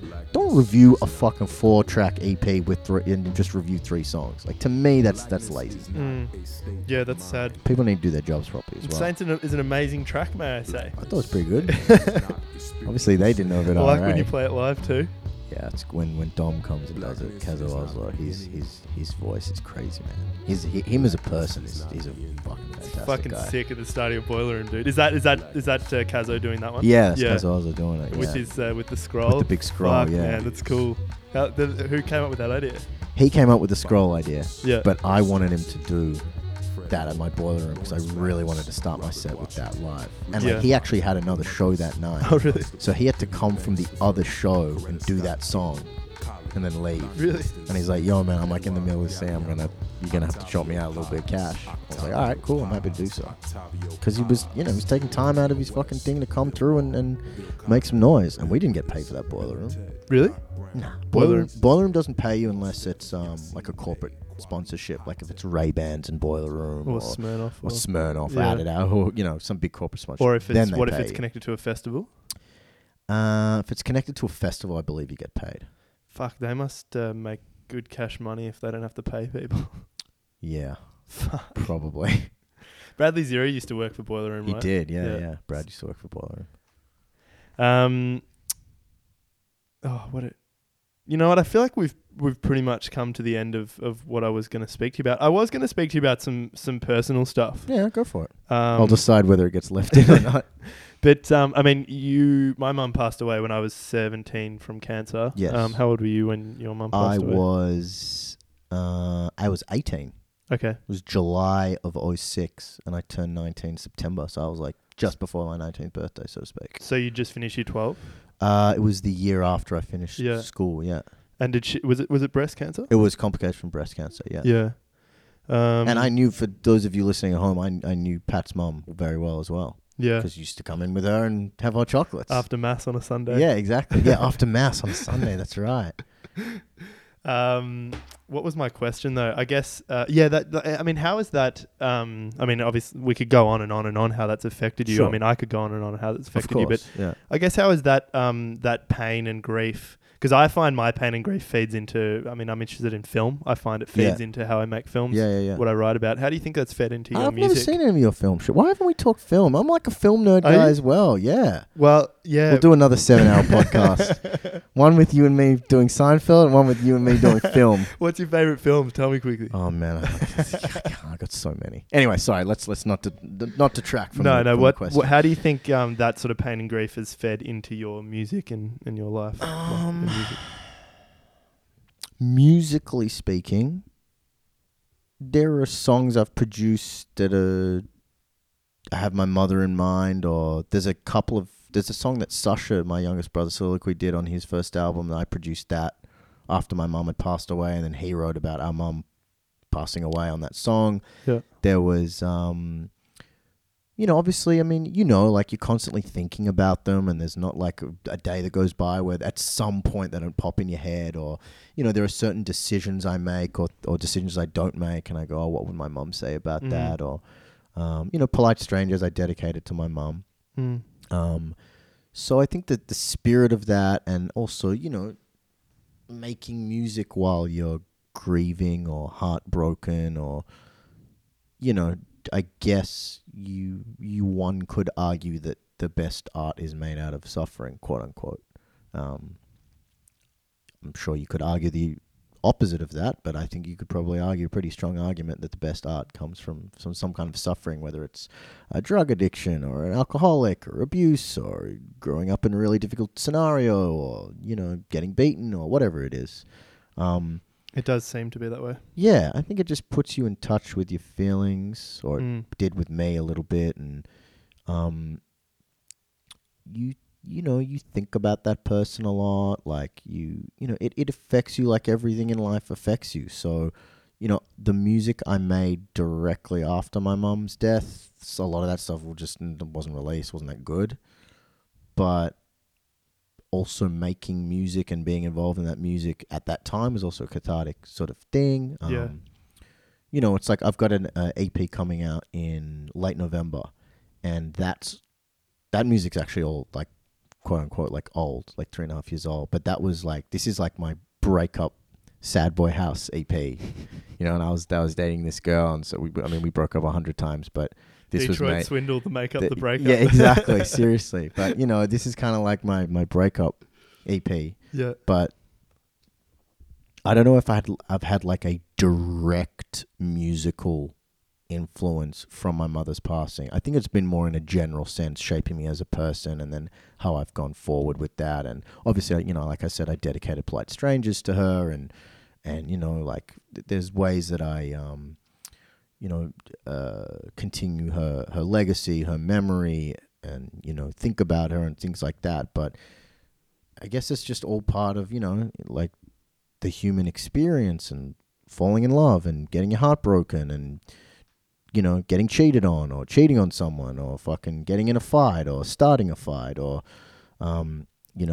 losing your mom, not losing your mom, losing your brother. I mean, I know someone who just like lost their sister last night. Like, that shit's fucking crazy. Like, shit happens, I've got someone whose mother's in a difficult medical condition at the moment. Like, all these kind of things shape you in terms of who you are. And you can go down a really bad road about it, and you can go down a better road about it, and you can go through therapy about it.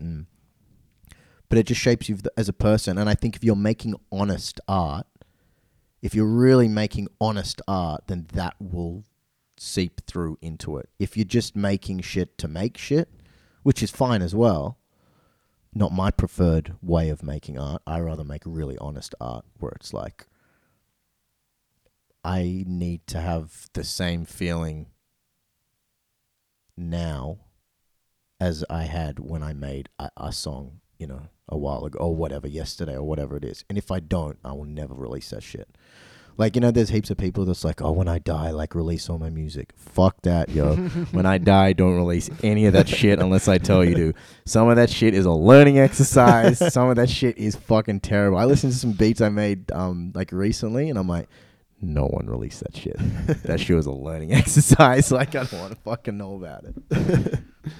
But yeah, it shapes you as a person. If my answer to you is it shapes you as a person if you're making honest art or honest music in this case. And it's likely to be in direct relation to a lot of the things you've dealt with over your life. Absolutely. Because like you can't really, I mean, I would say to you, you probably can't make a song about grief if you haven't been in a situation of grief. No, probably not. You know what I mean? I mean, you could relate to it. You could see other people grieving. You could see maybe someone lost their mum, or maybe, whatever. But if you don't really experience that yourself, I don't think you can fully relate to it. Like, and I know in film that can be different as well, because you might have someone making a gangster movie that's never been in the mob. And they'll probably turn out to be cheesy blockbuster. Maybe, that aren't real to what's... Or they'll turn out to be like the greatest movie of all time. You know what I mean? Like Coppola's not in the mafia. No, but I'm sure he would have done a lot of research. Of course. Yeah, that's what I'm... Of course. Yeah. So, I think there's a line of like how real something can be if you haven't experienced it. Like, I can perhaps sympathize with someone who's been, who's a survivor of abuse, for example, male or female. But I can't fully experience that because I haven't experienced that myself. Yeah. So, I think what's amazing about music, if we're like, just talking about film and music is like, it's almost like a direct window into, like, without sounding cheesy, it's like a direct window into your soul and what you're thinking when you... Well, it should be, yeah. Yeah, if it's true. Yeah, it should be. Yeah, which is, I don't think there's many... Well, I mean, I guess writing.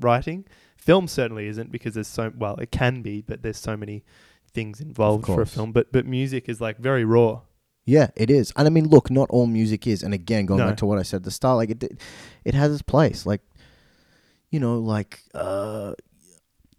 sometimes I listen to hip-hop and they're not talking about fucking changing the world and shit. They're talking about getting turned up in the club. And that's fine, because sometimes I like to go to the club and get fucking turned up and fucking drink and yell fucking Travis Scott lyrics. That's fine. That's okay. Yeah. That doesn't make you a bad person. No. There's music for every scenario. Sometimes I sit in my car and fucking drive and listen to jazz. I just want to listen to jazz. I don't want to hear any lyrics. Sometimes I listen to Earl Sweatshirt. Sometimes I go to a hip hop club with my friends and fucking listen to Travis Scott and get turned up and fucking scream hip hop lyrics. Sometimes I go to the ballet. You know what I mean? Like, sometimes I fucking go to a strip club. Sometimes I go to the movies and watch a documentary about the Holocaust. Sometimes I go and have lunch with my auntie, and sometimes I go and fucking, sleep with a girl. Like, there's different things for different scenarios. It can't all be the same. I'm not going to listen to house music in all those scenarios. Yeah. It doesn't fucking make sense. Yeah. I'm not going to listen to hip-hop in all those scenarios. So it's like, when you make art, it's okay if it's not for every scenario. Like, sometimes people listen to my shit, they're like, oh, but can I play this on a dance floor? I'm like, I don't know. You decide. I didn't house music's generally dance floor music, quote unquote. And technically anything's dance floor music if you're good enough. If you got good dancers and you're a good DJ. Mm-hmm. But like, I don't mind. If someone listens to my record at home and enjoys it, great. If someone dances to it on the dance floor, that's great. Because there's another thing about making art, which is like, once you release it, it's like, it takes on a life of its own. Maybe it's you let that baby go. Maybe it's interpreted as a completely fucking different thing of what you intended it to be. Like that film, The Artist. That guy made that film. What's his face? About High Mark, that film, whatever the fuck it's called. The Room, right? Room? That's it. Yeah. So he made that as like a really serious piece of film. Really? He thought it was like a really fucking serious thing. Oh, yeah, the original. The original, and then everyone thought it was a comedy. And he's like, oh, it's a comedy. Like, do you know what I mean? Like, probably an extreme example, but you know what I mean? Like, but like, once you release it, like... it takes on a life of its own. You don't have full ownership over it anymore. Yeah. And that can be a really scary thing. True, yeah. Because some people like, I can't remember, one of my songs got premiered and like the hashtag on on SoundCloud was like Balearic. I'm like, is this Balearic? Like, I didn't think about any Balearic shit when I made this. I didn't think it was Balearic. No one told me it was Balearic. Maybe it's not, but like that's out of my control though. Yeah. Because if I make a song and you think it's Balearic, like, you may be wrong, but I can't stop you from thinking that. Like, yeah, true. I read somewhere that being a DJ can be like a collector of musical history.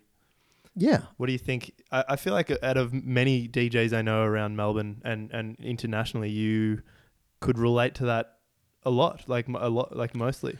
Yeah, I mean, look, I know DJs with fucking stupid collections of music. No, like no, you're not. crazy. Yeah. Like that would make mine look like fucking nothing. You know, I know people who know way more about music than I do. Like, Yeah. you know, like my friend Alex D, Boogie Monster in Sydney, or like someone like Miss Goldie or Vince Peach, or like Yeah. their knowledge of like soul and funk and modern soul, all that shit It's is next like level. it's next fucking level, man. And that's what makes They it. know the producers, the studios, the year, the equipment, the That's thing. insane. Like, they know it so well. Yeah. And I know a bit about music, but like those guys and girls know heaps about it. Yeah. So I think a DJ being like a musical historian, like, yeah, maybe. Or I think that maybe you're contributing a page or two to the book. I don't think maybe you have to write the whole book. No. You know what I mean? Like, it's good to get into different things and learn about different music and stuff like that. But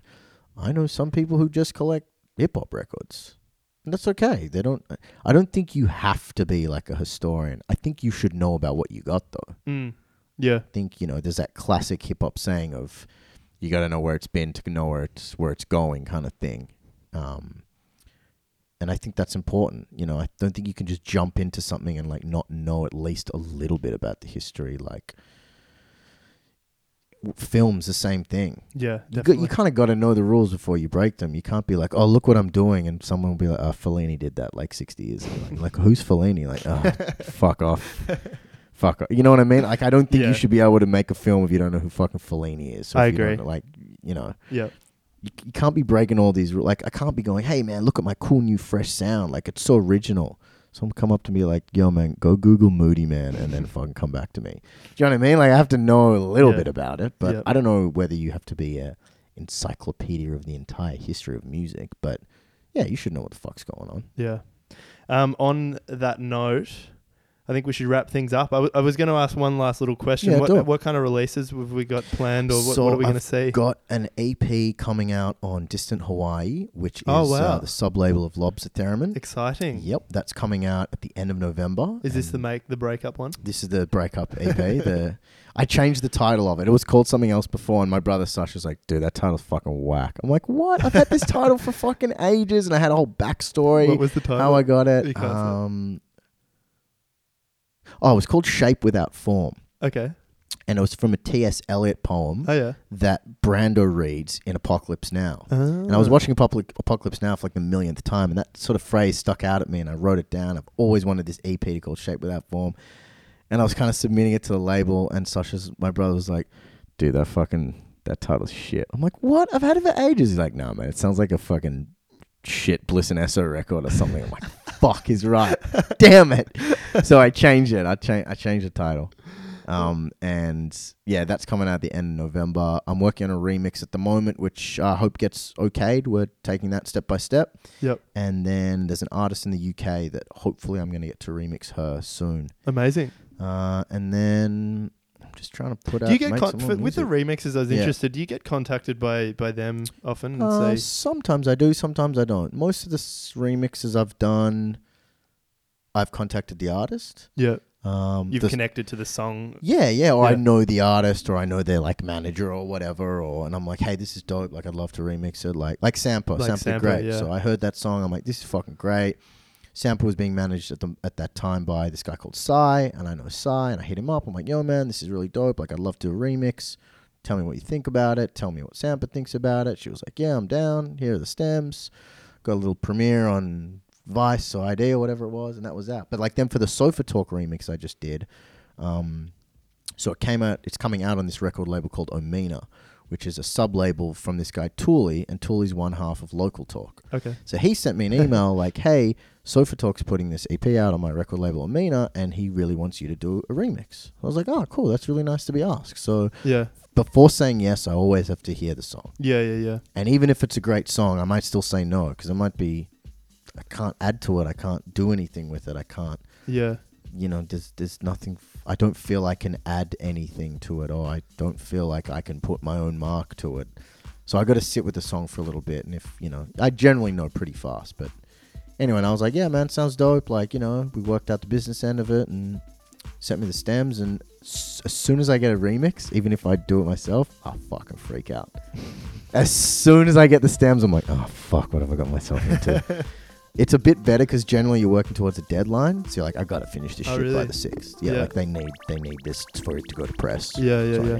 Which is kind of like a healthy amount of pressure. Yep. But if I'm just doing it myself, it's like, I've been working on this remix recently and like heard this song. I can't say who it is yet because I don't know if it'll come out or not. But I heard this song and I'm like, I knew this woman's manager. I knew the person that produced it. I'm like, this is fucking beautiful. I had it on repeat for like 5 days. I saw her manager when I was in Brisbane and I was like, oh man, that fucking song is fucking amazing. Like, oh my God, I just had it on loop. Anyway, I listened to it some more when I got back home and then I emailed her. I'm like, this is great. Like, I'd love to do a remix. Like, let me know if you, the producer and the vocalist, are into that idea. If one of you isn't, that's fine. I will not go ahead unless all 3 of you are okay with the idea. They're like, yeah, we're into the idea. So they sent me the stems. As soon as I got the stems put in my computer, I'm like, fuck, I'm in over my head now. Like, fuck, what if I fuck it up and this and that? And I was talking to the producer online. I'm like, yo, man, like, I don't want to fuck your shit up. Like, I really want to remix it. And he's like, man, come on. He's like, don't fuck it up. I'm like, fuck, don't tell me that. Like, so again, it's we were talking about before, that self-doubt straight away. Like, even before I've started, I'm like, oh, fuck, what have I got myself into? And that's one of those things that in the Art book. vs. Fear book. Yep. Even just seeing that on paper, that other people doubt themselves when coming up with a task like that, it's like, oh, sweet. Yeah, it's not just me. I'm not just half of that book is just going, oh, cool, it's not just me. Yeah. Oh, it's such a fucking relief. And seeing it written in words. Yeah, and in a published book and not on someone's like WordPress blog of like, my struggle as an artist. Like, it's a little bit more official than that. Like, yeah. But yeah, so the remix thing's fun. It's just challenging as well, man. And it's like you put your twist on someone else's thing and you gotta... Yeah, I like all the remixes I've done, actually. I really like them. I do too. Yeah, thanks, man. They're cool, man. Yeah, look into your Spotify, mate. Yeah, fuck, I'm going to have to call my lawyer. Thank you. Pleasure, man. Thanks for having me. It's been wonderful. I've really had a great time. Thanks for letting me fucking talk heaps. No, it was fun. I'll edit it down to 10 minutes. Yeah. Like all that, you just get a couple of sound bites, just a couple of like, just get the most controversial shit I've said and put that all together and just fucking ruin my career. It's the one interview that fucking just bombs me. No, seriously, it's been an absolute pleasure. I've loved talking to you. Pleasure, man. I wish you all the best with your release with Distant Hawaii. Thank you. Any more future releases? And you're an amazing musician and person. Thank you very much. And please keep being an artist. I'll try my best. Thanks for having me, man. I appreciate it. Thank you. Have a nice evening, listeners. And you can listen to Prequel stuff on Spotify. Yeah? Although that imposter guy. I know, just go to prequel.com.au and all my like social media bullshit's on there, and you can see me around on Twitter and post weird memes on Instagram and look out for the Distant Hawaii. Oh yeah, record. Look out for my actual art. Not just memes. That's coming out at the end of November on Distant Hawaii. Yeah. And it's not called Shape Without Form. And that'll definitely be in plenty of record stores around Melbourne. Yes. Very likely. I would very much like to think so. Yes. All right. Brilliant. Thank you, man. Peace. Ciao.